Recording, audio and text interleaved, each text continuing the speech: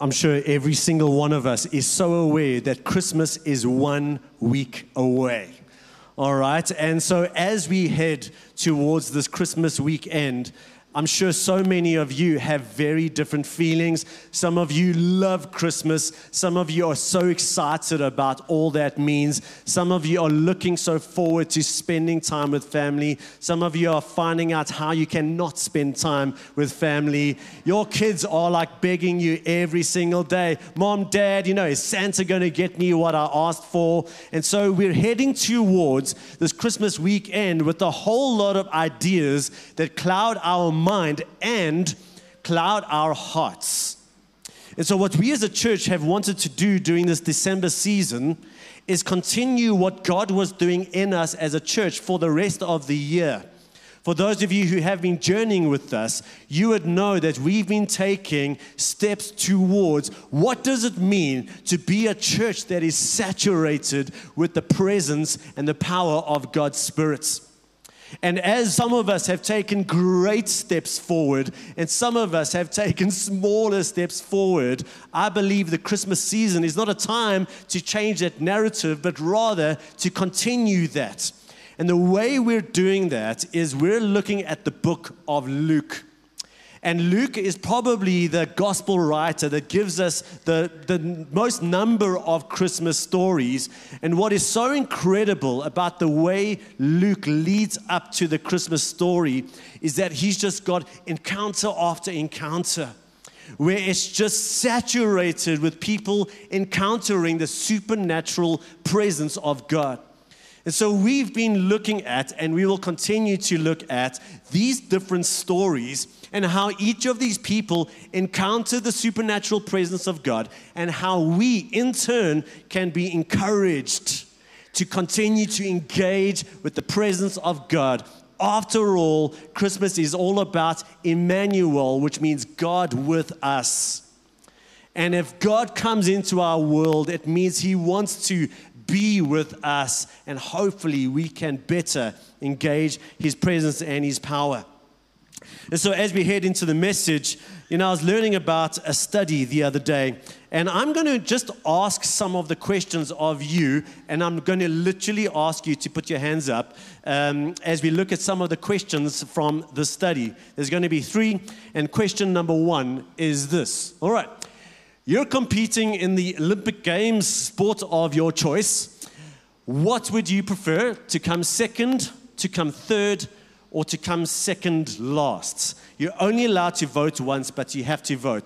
How many people would opt to come second? Okay, that's probably a third of us. How many of you would opt to come third?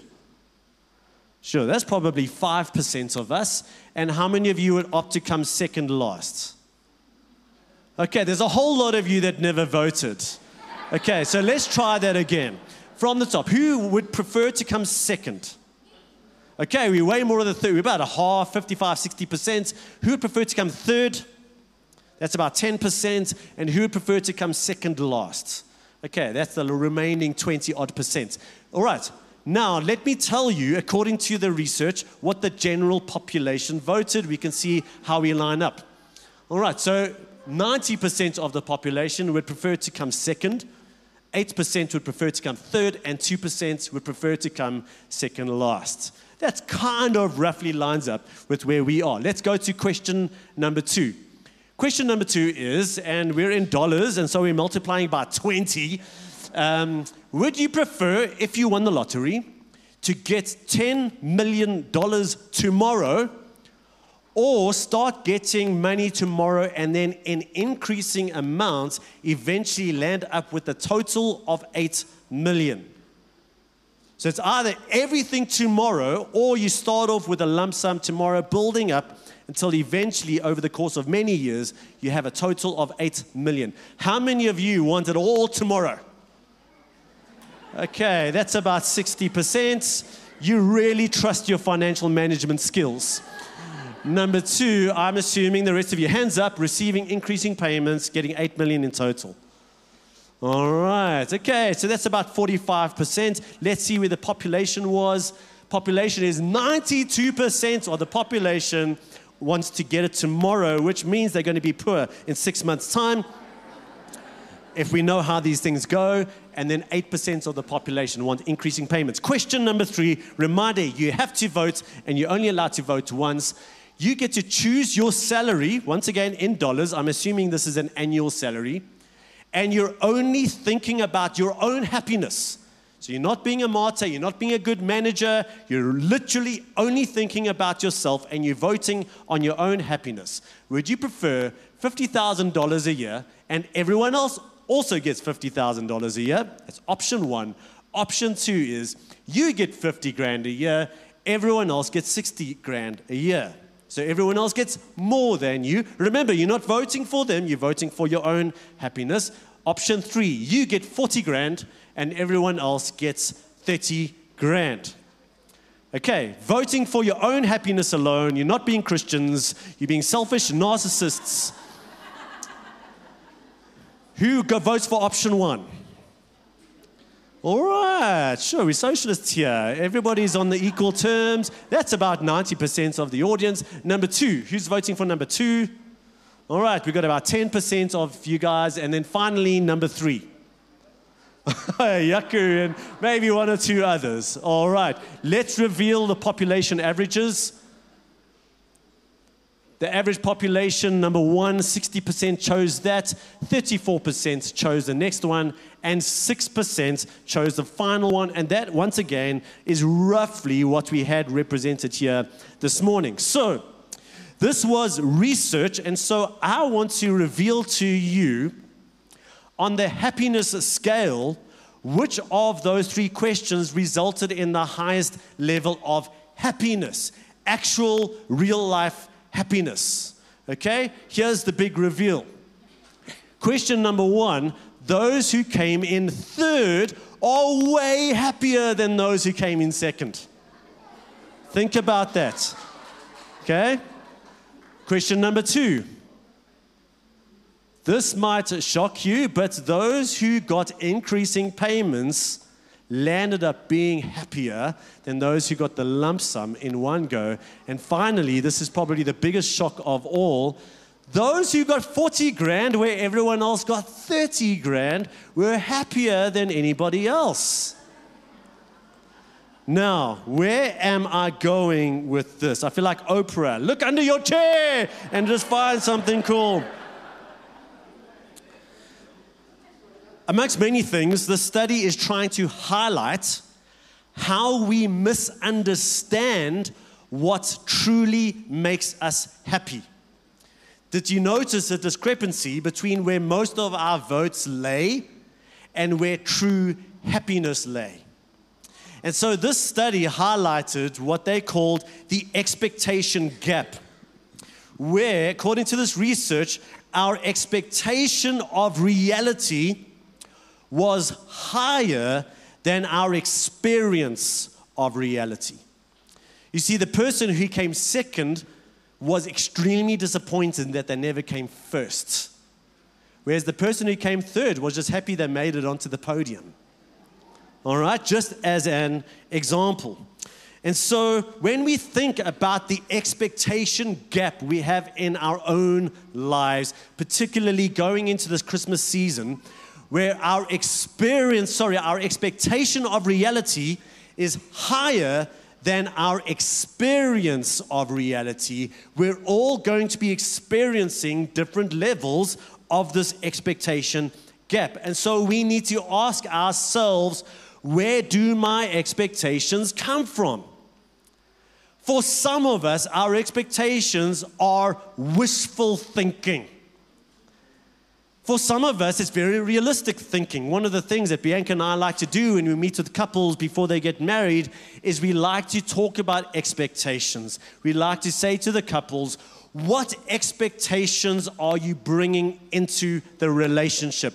If you want your wife, your future wife, to make you coffee every single day for the rest of your life, best you let her know now instead of trying to read your mind.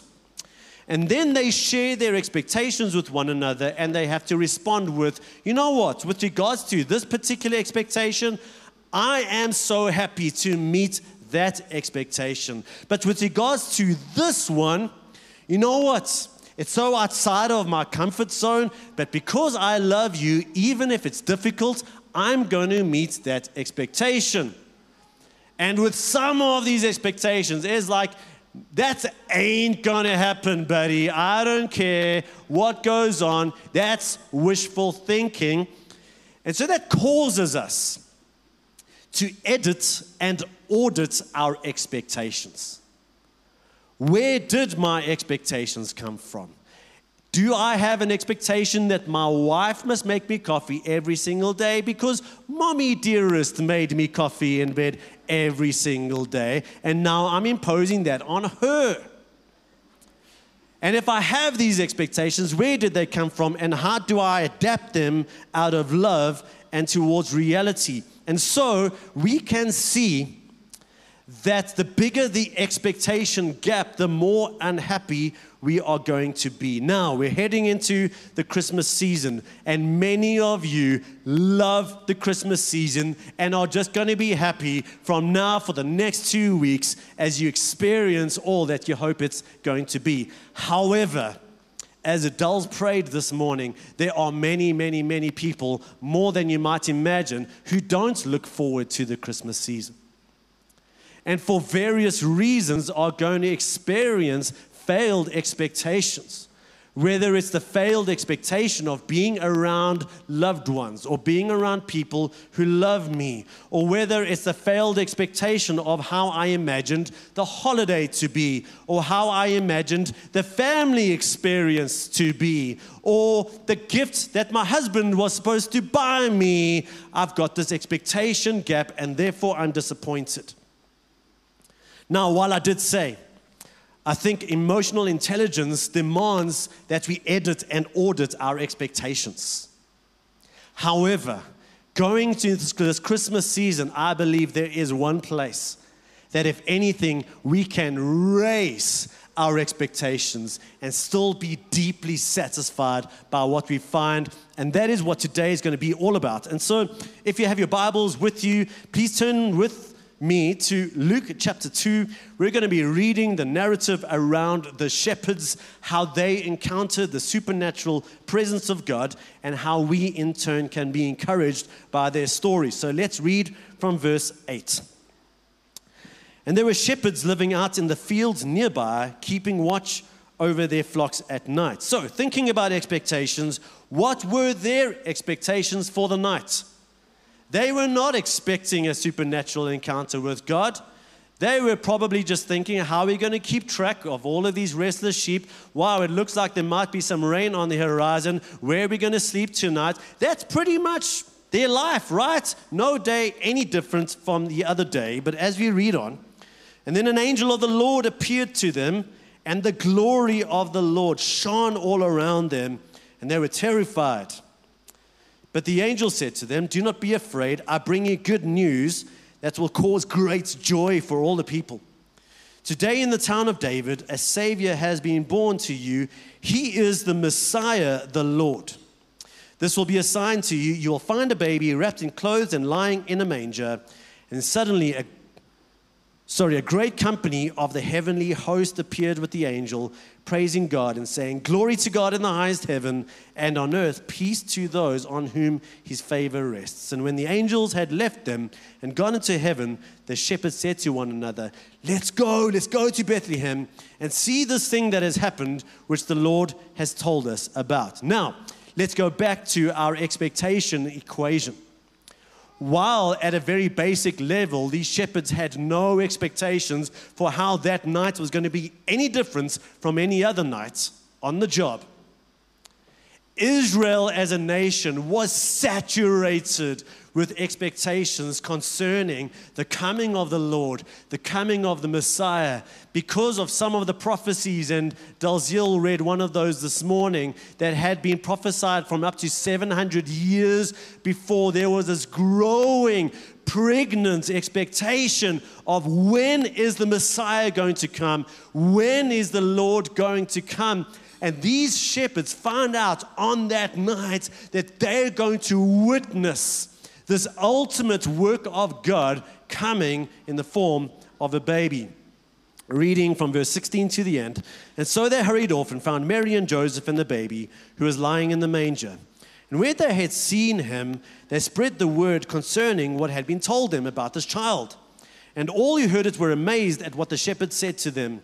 But Mary treasured all these things in her heart and pondered them in her heart. And the shepherds returned, glorifying and praising God for all the things they had heard and seen, which were just as they had been told. I wonder, as they went to Bethlehem, what their expectations were. Remember, they had this very normal night lying ahead of them. This angel appears, and then the heavenly host appears, telling them all these rabbis and all these prophets have been speaking about the coming Messiah. You're going to witness him. You're going to see him. And as they went to Bethlehem, I wonder, even though the angel did say he would be in a manger, which, by the way, is not just like an old-fashioned word for a little baby bed. A manger was literally a feeding trough. It might have confused them a little bit. But I just wonder if they were heading towards Bethlehem expecting more angels, expecting like a welcoming committee, expecting lots of famous people, expecting lots of glory and lots of great food. But if anything, the birth of Jesus was in the humblest, most ordinary circumstances, and yet we see their expectation gap exceeded. And it wasn't because of a worldly sense of glory, but rather in these humble circumstances, they experienced the person of God in the form of the Messiah, the Lord, the Christ. And so, as we look at the story and think about our own lives, I want to share with you 3 thoughts that I believe can grow our sense of expectation as we head towards this Christmas season. And the first thought is this: let God's story set your expectations. When we think about the story with the shepherds, where did they get these expectations from? Did one of them, they were watching some crazy prophets on YouTube once again, who's like, out of all the days, every day in the year, somebody's prophesying something. He happened to watch the one video that said the Messiah is going to be born today. Is that what happened? No, God himself spoke. God himself spoke to them. God revealed his story and his will, and based on what God said, they were able to respond with great hope. Once again, they weren't expecting anything to be different that night. God's glory shows up. God's angels, his messengers, speaking on his behalf, show up. And suddenly, the reason why they have such high expectation and such high joy and such high hopes is because they understand that the climax of God's story is happening right now, and we're going to be eyewitnesses to it. Now, this is so important as we think about our own expectations, because honestly, I don't know if your husband has read and managed to understand all the hints you've been dropping throughout the year. I don't know if you're going to get the gifts.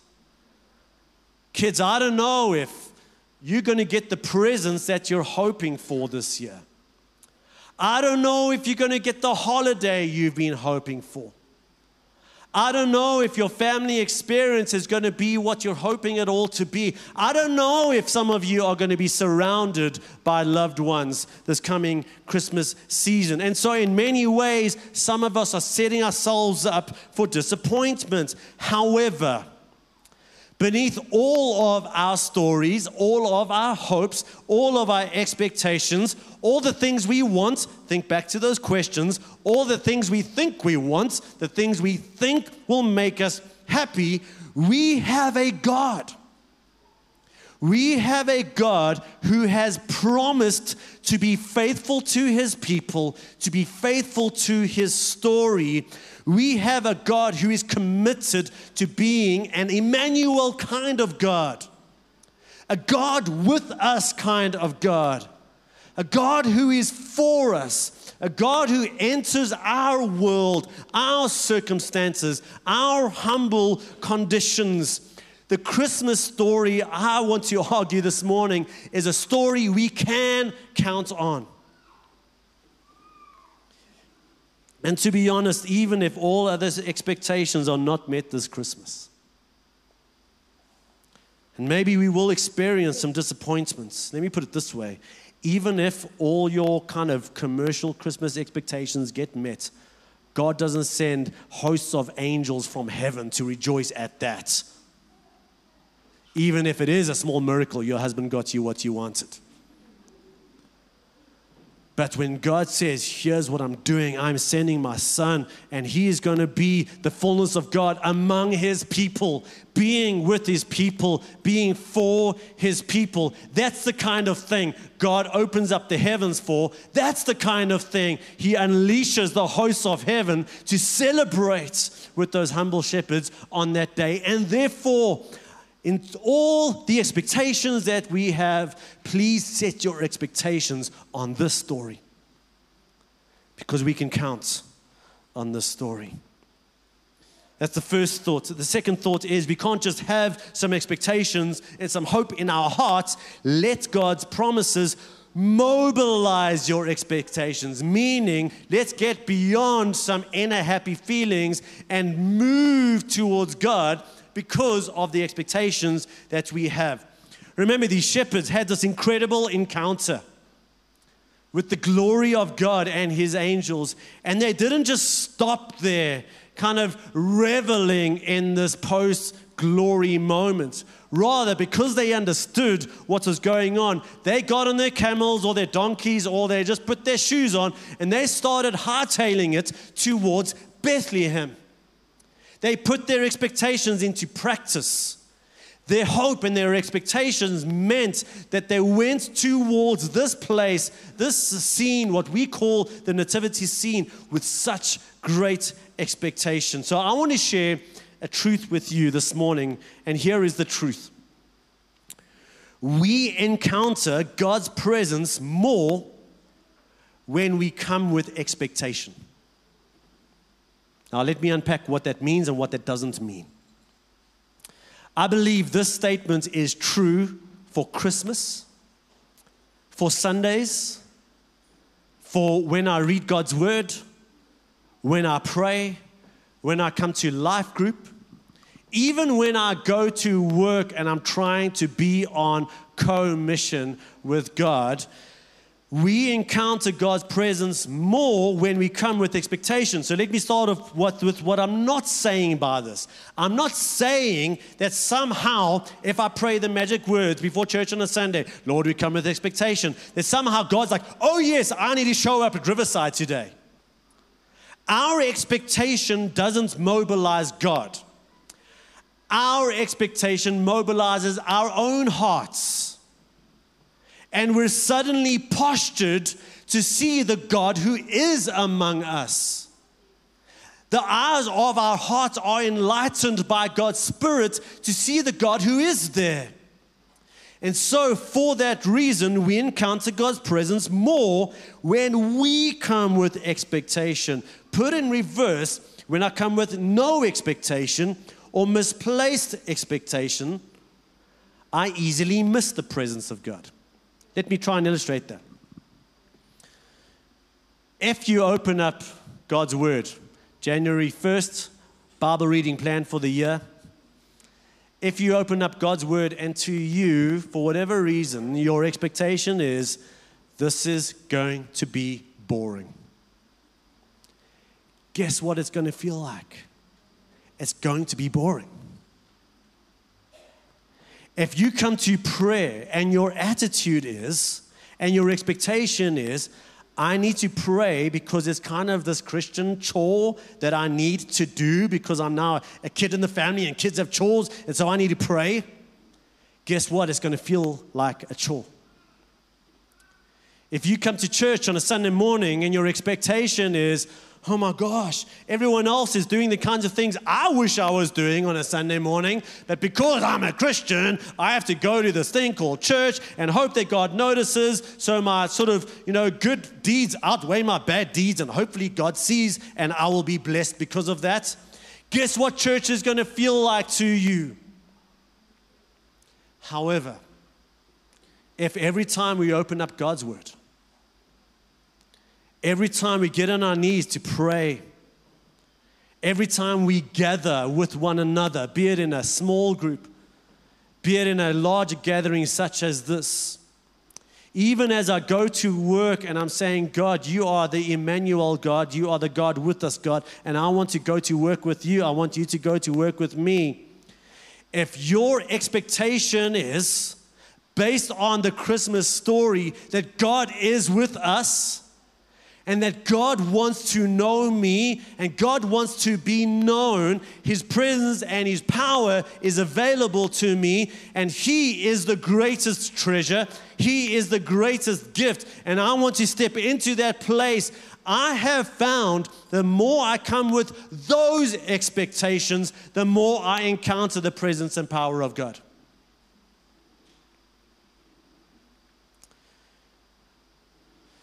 James 4 verses 8 says it this way: come near to God and He will come near to you.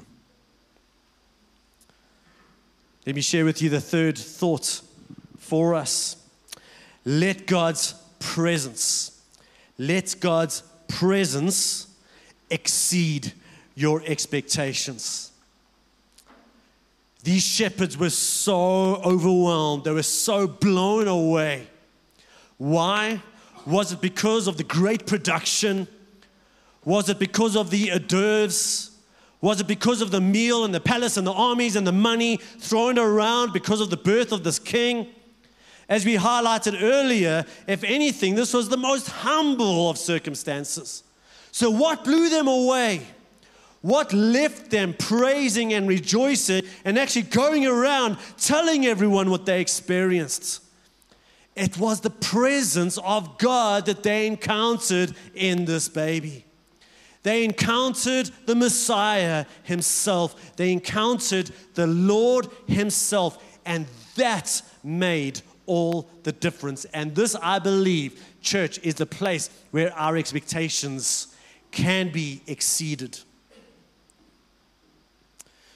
One of my favorite lyrics from the Christmas carols that we sing, and sometimes we can sing these songs without much thought, but listen to just some of the beautiful, rich depth of these lines from Hark the Herald Angels Sing. Veiled in flesh, the Godhead see. Hail the incarnate deity. That's what these shepherds experienced. They didn't just see a chubby little baby boy. They saw the Godhead. They saw incarnate deity, pleased as man with man to dwell. Jesus is our God with us. Jesus is our Emmanuel. And listen, church, this is what we've been trying to grow into this year. The God who is with us, the God whose presence is among us, that we can engage in increasing measure.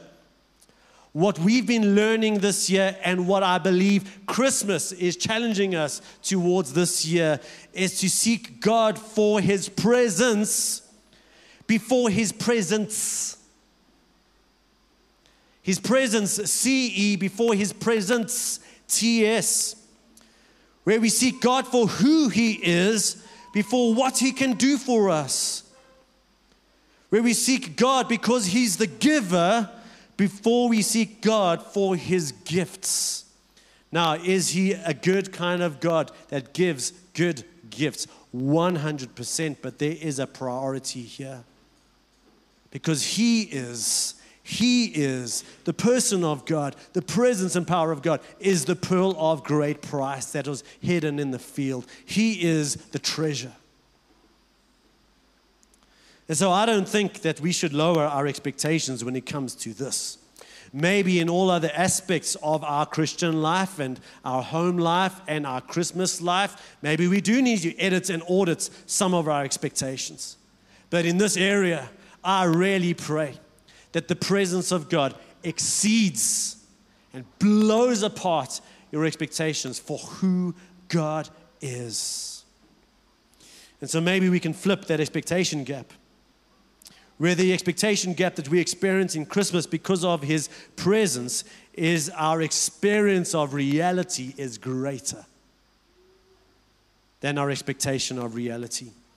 And so to summarize, before we go to the table this morning, we're going to let God's story set your expectations. Number 2, we're going to let God's promises mobilize your expectations so that we come to Him with great expectation. And if we do that, number 3, we're going to let God's presence exceed our expectation.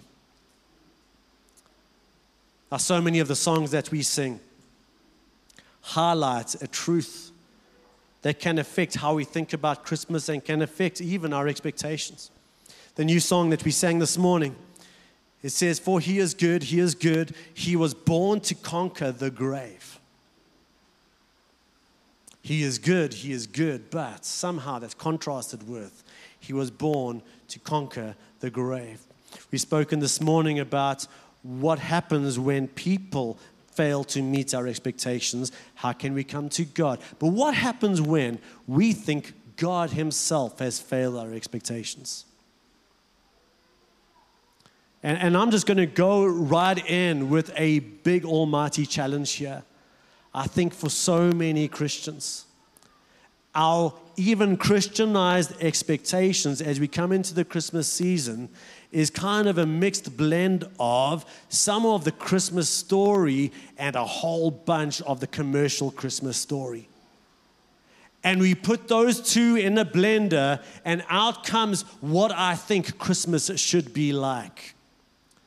And so I have this expectation that the Christian life of faith and the Christian journey should always be easy, should always be wonderful, should always be butterflies and marshmallows and puppies. And then what happens is I get the real December, I get the real life experience, and I'm disappointed with God. But as we look at the Christmas story, and we've already highlighted how Jesus didn't come into the world glamping. He came humbly. And so that's going to start to shape who this God is and what we expect following Him to look like. Do you know that most of the Gospels spend up to 1/3 of the Gospel focused on Easter week? When it comes to the Christmas story, it doesn't mean it's not important. Matthew spends a large amount of time on the Christmas story. Luke spends the most amount of time on the Christmas story. John kind of alludes to it very briefly. Mark skips over it completely. Once again, not because it's not important. The whole of Jesus' experience here on earth is predicated on the Christmas story. However, the truth of these words, He was born to conquer the grave. See, Jesus came as many things, but He came ultimately as King. And He came to demonstrate that He was King. King of kings, King of nations, King over death and King over hell and King over sin. But the question is, but how did He do this? I don't think there's a passage in the world that says it more clearly, and I'm going to read the whole passage. Philippians 2, verses 6 to 11. Speaking of Jesus, who being in very nature God, did not consider equality with God something to be used to His own advantage. Rather, He made Himself nothing by taking the very nature of a servant. Being made in human likeness and being found in appearance as a man, He humbled Himself by becoming obedient to death, even death on a cross. Can you see the connection between the Christmas and the Easter story here? Therefore, as a result of this story, God exalted Him to the highest place, gave Him the name that is above every name, that at the name of Jesus, every knee should bow in heaven and on earth and under the earth, and every tongue acknowledge that Jesus Christ is Lord, to the glory of the Father. You see, it is through this humble entry of Jesus into this world and how he knew that his story was going to go through the cross, which confused his disciples all the time, by the way. So if you're confused by that, you're in good company. And so for some of us, as we're seeking to engage the presence of God, and when we realize that the real, tangible, gritty, beautiful, powerful presence of God is not the Christianized version of the commercial Hollywood Christmas story, but rather the humble God who came as a servant to serve, and the humble God who served to the point where he climbed onto a cross to die for us. So we're wanting to encounter God. Instead, we're finding a servant, and we're being called into servanthood. We're searching for some overt worldly sense of victory. Instead, we find a cross. And for that reason, many Christians turn because their expectations haven't been met. However, this is the irony and the paradox, and even what Paul calls the foolishness of the cross.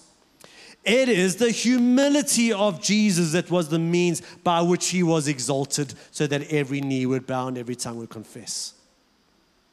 It was the humiliating death of Jesus on a cross that was the means by which sin and death were defeated, and his consequential resurrection. It was through the path of humility and humiliation that Jesus experienced resurrection and exaltation. And for that reason, if we're going to encounter the presence of God, we're going to be called into humility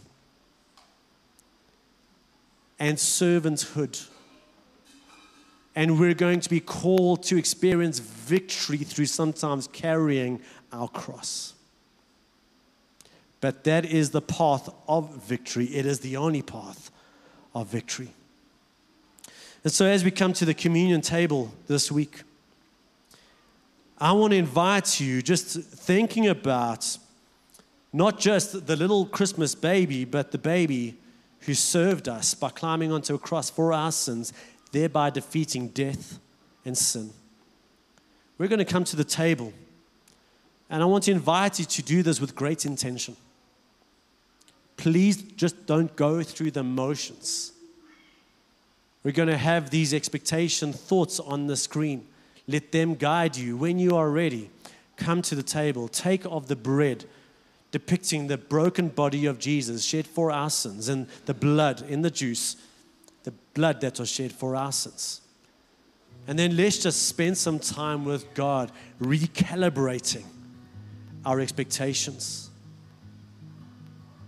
And let us come with a great sense that this is the God who is with us. And this is the God who is for us. And that as he becomes known by us, that we experience such beauty and power and glory in him and in his presence. Let us pray. Father, we thank you that you are an Emmanuel kind of God. You are with us. You are for us. And so, Father, we adjust our expectations to your story. The story of the God who humbled himself, became our servant, even to the point of climbing onto a cross for our sin, to defeat sin and death in the grave. So God, we love you, and we come with a renewed focus for our expectations this Christmas season. And God, by your Spirit, as we engage you in communion, would we truly commune with you? Would we draw near to you, and would you draw near to us? And would we know you in a beautifully powerful way?